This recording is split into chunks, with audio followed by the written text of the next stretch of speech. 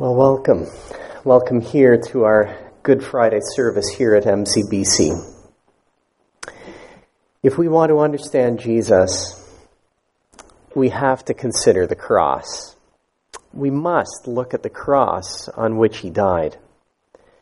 We must contemplate his death for us. God demonstrates his own love for us in this. While we were still sinners, Christ died for us. Today, of all days, we focus on his death. As Jesus was dying, he spoke 7 sentences that have traditionally been called the 7 last words of Christ. None of the Gospels record all 7 of them. Matthew and Mark give us 1. Luke gives us 3, and John writes down the final 3. This morning we will reflect on these 7 words, and they will serve as our guide this morning to help us to consider the mystery of Christ's death for us. A number of the readings today are adapted from pastor and author Mark Roberts. But it's my prayer today that you and I might be filled with gratitude. At the end of our hour together, might we say, thanks be to God for his amazing, wonderful gift, the death poured out for us. O God, our Father, today in remembrance and awe, we tread the holy ground of Calvary. This place of abandonment that has become the scene of adoration. This place of suffering that has become the source of our peace. This place of violence that has become the battlefield on which love is victorious. Merciful God, as we relive the events of this day, it is with awe that we count again the cost of our salvation. Words cannot be found to utter our thanksgiving. Accept our adoration. In Jesus' name, amen. When they came to the place called the Skull, they crucified Jesus there, along with the criminals, one on his right, the other on his left. Jesus said, "Father, forgive them, for they do not know what they are doing." It makes sense that the first word of Jesus from the cross is a word of forgiveness. That's the point of the cross after all. Jesus is dying so that we might be forgiven for our sins, so that we might be reconciled to God for eternity. But the forgiveness of God through Christ does not come only to those who don't know what they're doing when they sin. In the mercy of God, we receive his forgiveness even when we do know what is wrong. God chooses to wipe away our sins, not because we have some convenient excuse and not because we have tried hard to make up for them, but because he is God of amazing grace with mercies that are new every morning. As we hear the words, "Father, forgive them," may we understand that we too are forgiven through Christ. As John writes in his first letter, if we confess our sins, he is faithful and just and will forgive us our sins and purify us from all unrighteousness. Because Christ died on the cross for us, we are cleansed from all wickedness, from every last sin. We are united with God the Father as his beloved children. We are free to approach his throne of grace with our needs and concerns. God has removed our sins as far from us as the east is from the west. What great news! So, do you really believe God has forgiven you your sins? It may be easy to speak of God's forgiveness, even to ask for it, and to thank him for it. But do you really believe that you're forgiven? Do you experience the freedom that comes from the assurance that you have been cleansed from your sins? Even though you've put your faith in Him and confessed your sins, do you live as sin still has power over you? Do you try to prove yourself to Him as if you might be able to earn more forgiveness? May we respond to our Savior by saying, "All praise be to you, Lord Jesus, for your matchless forgiveness." Amen. Father, forgive them, for they do not know what they are doing.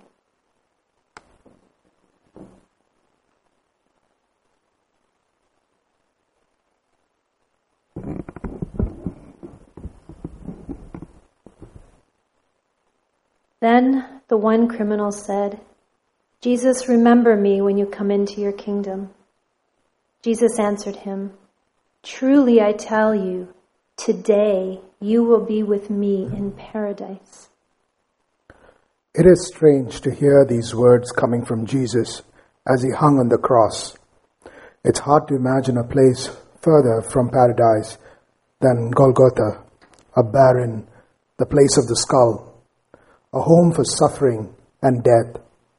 What could be further away from the lush garden of paradise, an oasis of refreshment and life? Though the Gospels don't record it, we can't help but imagine the sneering laughter that greeted Jesus' promise of paradise. There He was, horrendously suffering, vulnerably naked, helplessly dying, yet He promised paradise. How is it that Jesus could offer such hope to a dying criminal? Who gave Him the keys of the garden? By what authority did He open the gates of heaven? And what made this crucified criminal so special? Why did Jesus promise paradise to him? Was it His recognition of your innocence?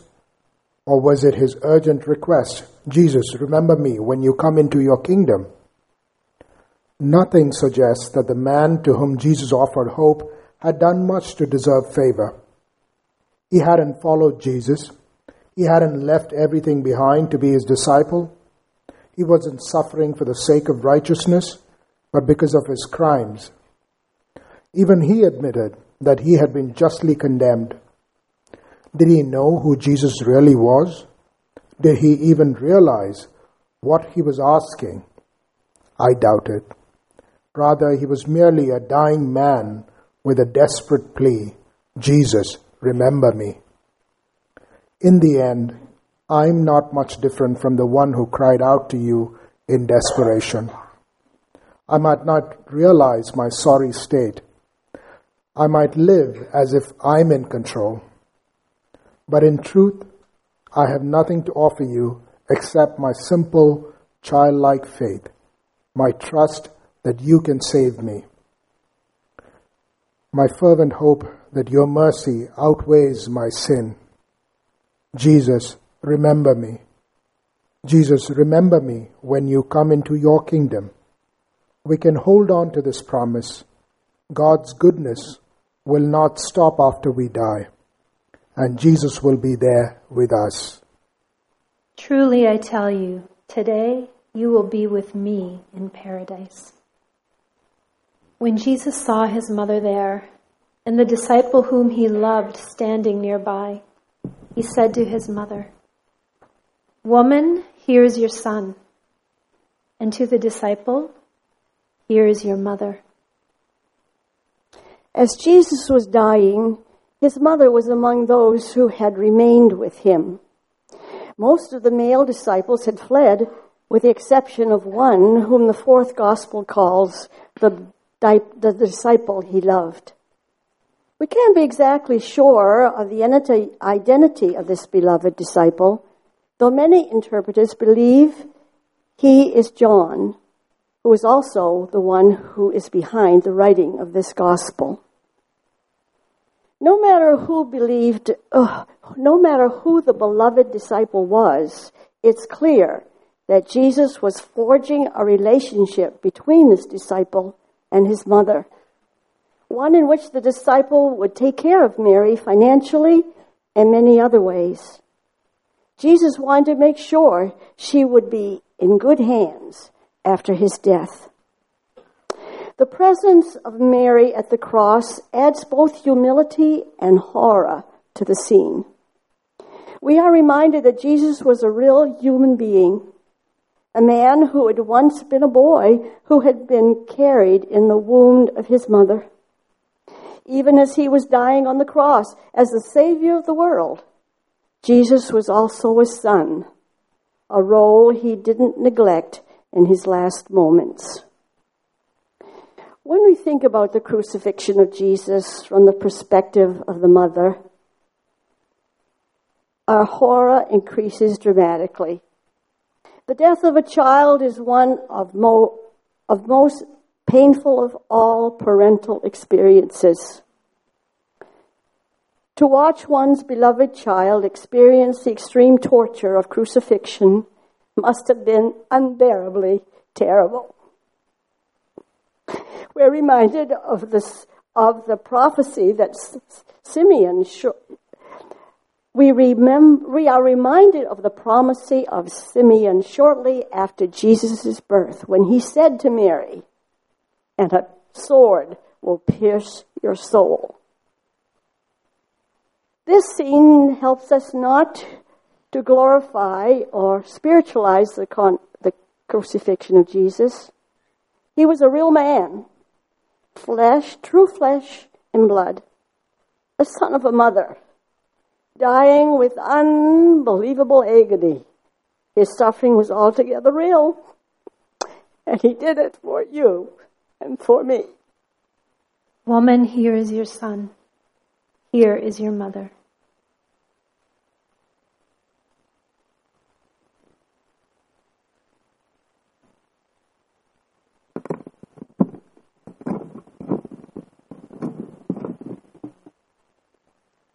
And at 3 p.m, Jesus cried out in a loud voice, "Eli, Eli, lama sabachthani," which means, my God,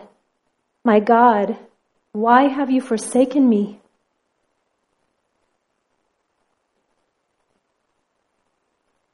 As Jesus was dying on the cross, he echoed the beginning of Psalm 22. Which reads, my God, why have you abandoned me? Why are you so far away from me when I groan for help? Every day I call to you, my God, but you do not answer.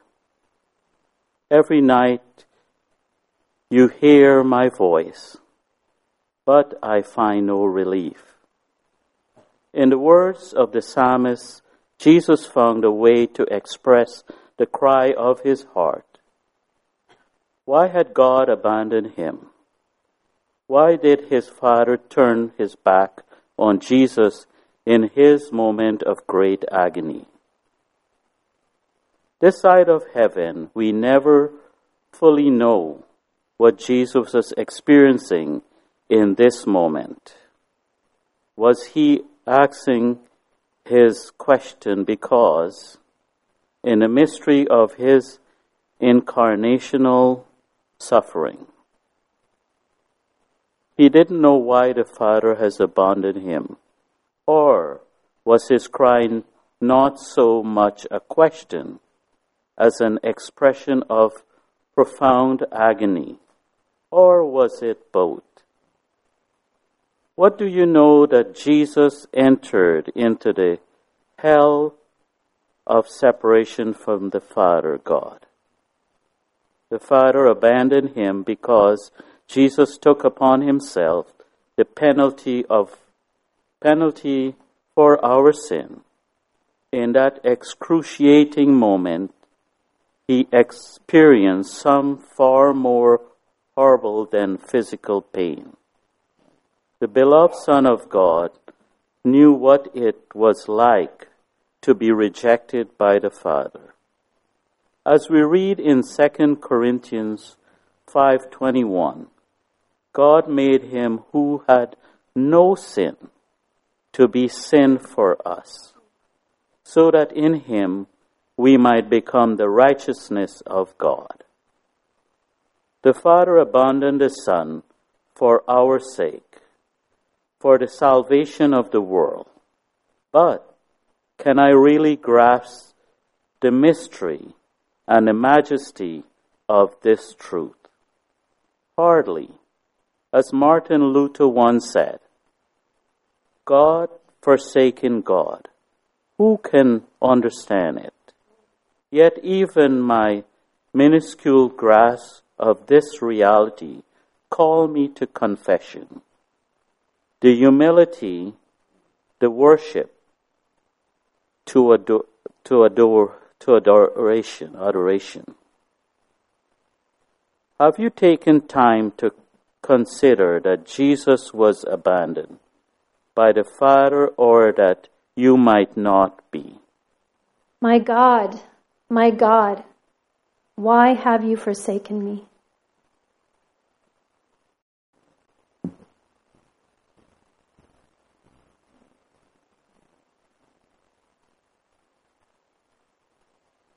As we ponder these words of Jesus, I want to invite you to join me in prayer. Lord Jesus, on a literal level, your thirst makes perfect sense. Given all you had endured, no doubt your thirst was burning bitterly. And as John points out in his gospel, your request enabled the fulfillment of the psalm that spoke of vinegar being offered to the one drowning in troubles. Yet I marvel at the irony of your asking for something to drink. After all, your first miracle in the Gospel of John involved turning water into wine, providing liquid refreshment at a wedding. And then you had a conversation with a Samaritan woman after you had asked her for a drink.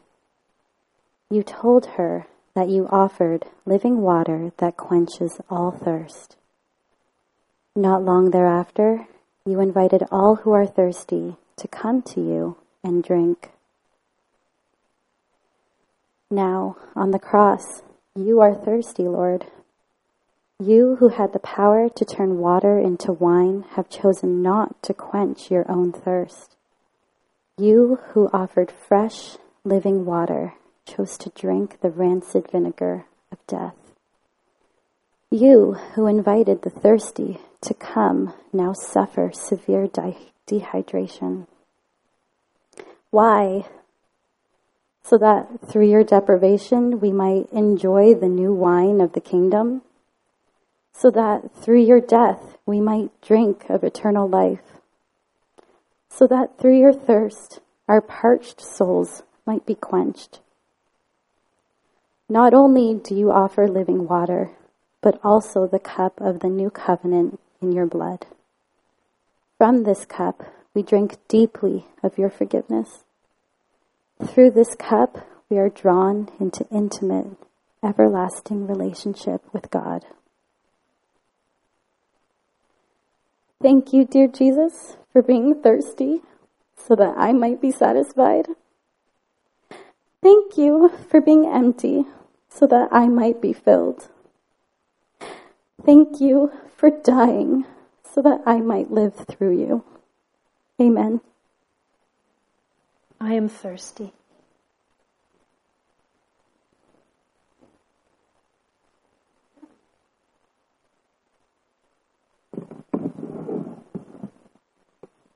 Jesus said, "It is finished." We often can feel overwhelmed by all the tasks we have to do. There's always more housework, more contacts to reach out to, more to read, more homework, more needs to respond to, and one more job to do. For us, it's as though our work never really is finished. We may want to pursue a level of physical fitness, but there's always another level to attain. We never quite feel like we have made it. We may make it our goal to pursue spiritual growth, but we see how hard it is to forgive others, or even to forgive ourselves. We make a commitment to not get angry with another person, but then we lose our cool again. We decide that we will not be consumed with judging others, and then we find ourselves returning to the same old patterns. We want to present ourselves as a finished product, but then we see our sins and weaknesses. We see ourselves as an unfinished product, just as the Apostle Paul writes, "For I have the desire to do what is good, but I cannot carry it out." Now stop to consider Jesus on the cross. As he approached his death, he said, "It is finished." Jesus was not saying, "This is the end," or "It's over." Instead, he was saying, "It is completed. It is perfected." He has done what he has come into the world to do. When we look at Christ's work on the cross, we know that what he has done is enough. We can add nothing else to our salvation. His work of salvation is complete. There is nothing left to do. It is finished. It's a triumphant call of hope. Whatever feels unfinished within us is triumphed by the sufficient, decisive, and all-enduring work of Jesus. Through this one man, eternal life is offered to all who will believe. It is finished. Jesus called out with a loud voice, "Father, into your hands I commit my spirit." When he had said this, he breathed his last.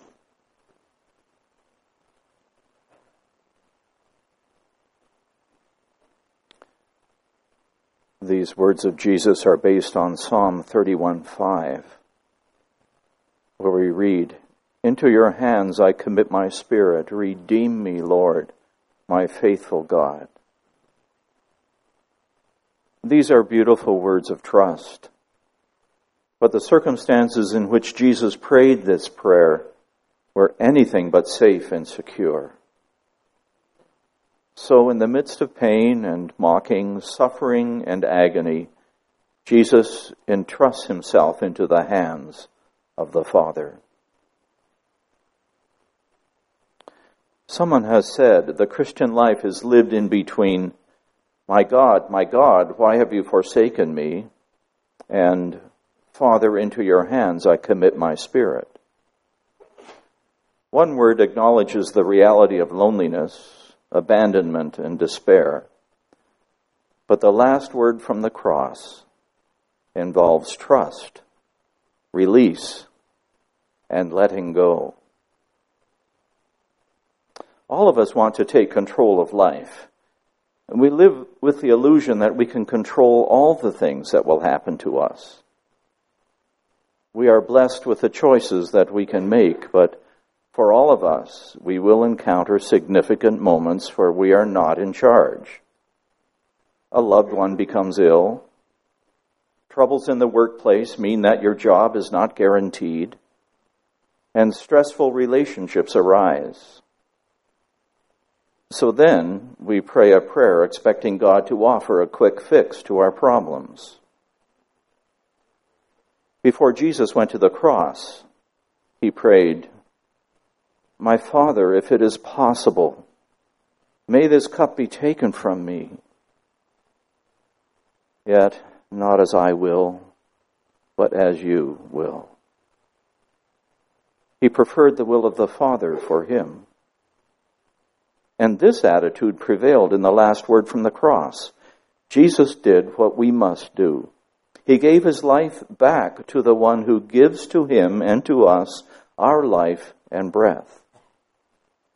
We cannot manipulate God, but we can trust him with all things that come our way. This is not a prayer that we hold in reserve for our deathbed, but we pray it when we get out of bed in the morning, trusting God for all that comes our way that day. Father, into your hands I commit my spirit.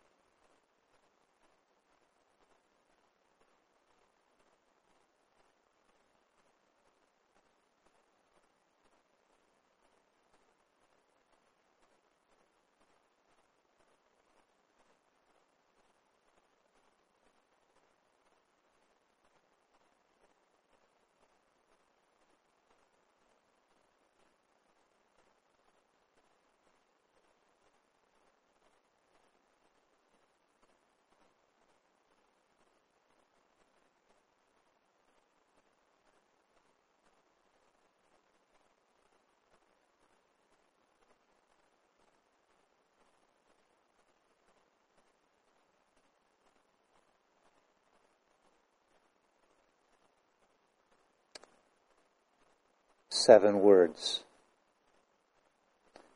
7 words spoken one Friday. 7 words that jot up on the plains of human history, kind of like Mount Everest in the desert. 7 words that have been deciphered, dissected, and debated now for over 2,000 years.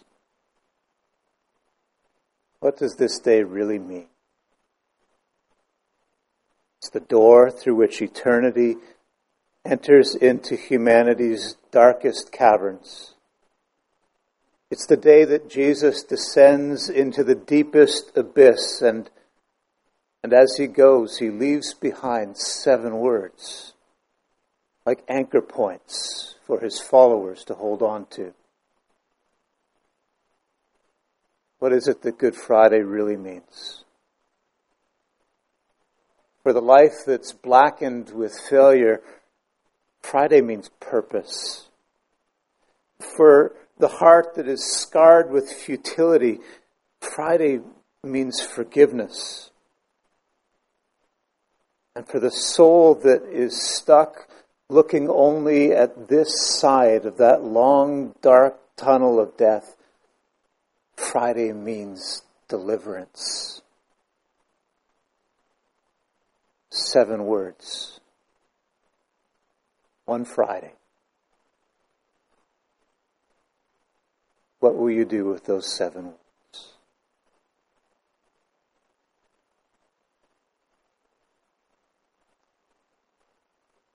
Our service ends, but let me invite you, if you wish, to linger. We'll leave the room quiet. We'll leave the lights low. Maybe in your own way and in your own time you want to make your way back to one of the crosses. Our elders will be there, and they'd be happy to stand with you in silence or to whisper to God with you in prayer. But don't leave until the real seeds of Good Friday are planted deep in your life. But when you do leave, I hope you leave from this day that is dark and shadowy with the anticipation of coming back and holding on to the bright hope of Easter dawn, Sunday morning. For as it was true when the words were first spoken, it has always been true and will remain so. The Lord blesses and keeps his people. He watches over them and protects them, and his face radiates with joy because of them. And so on this holy day, on this Easter weekend, may God be kind and gracious to you, give you hope and peace. Amen.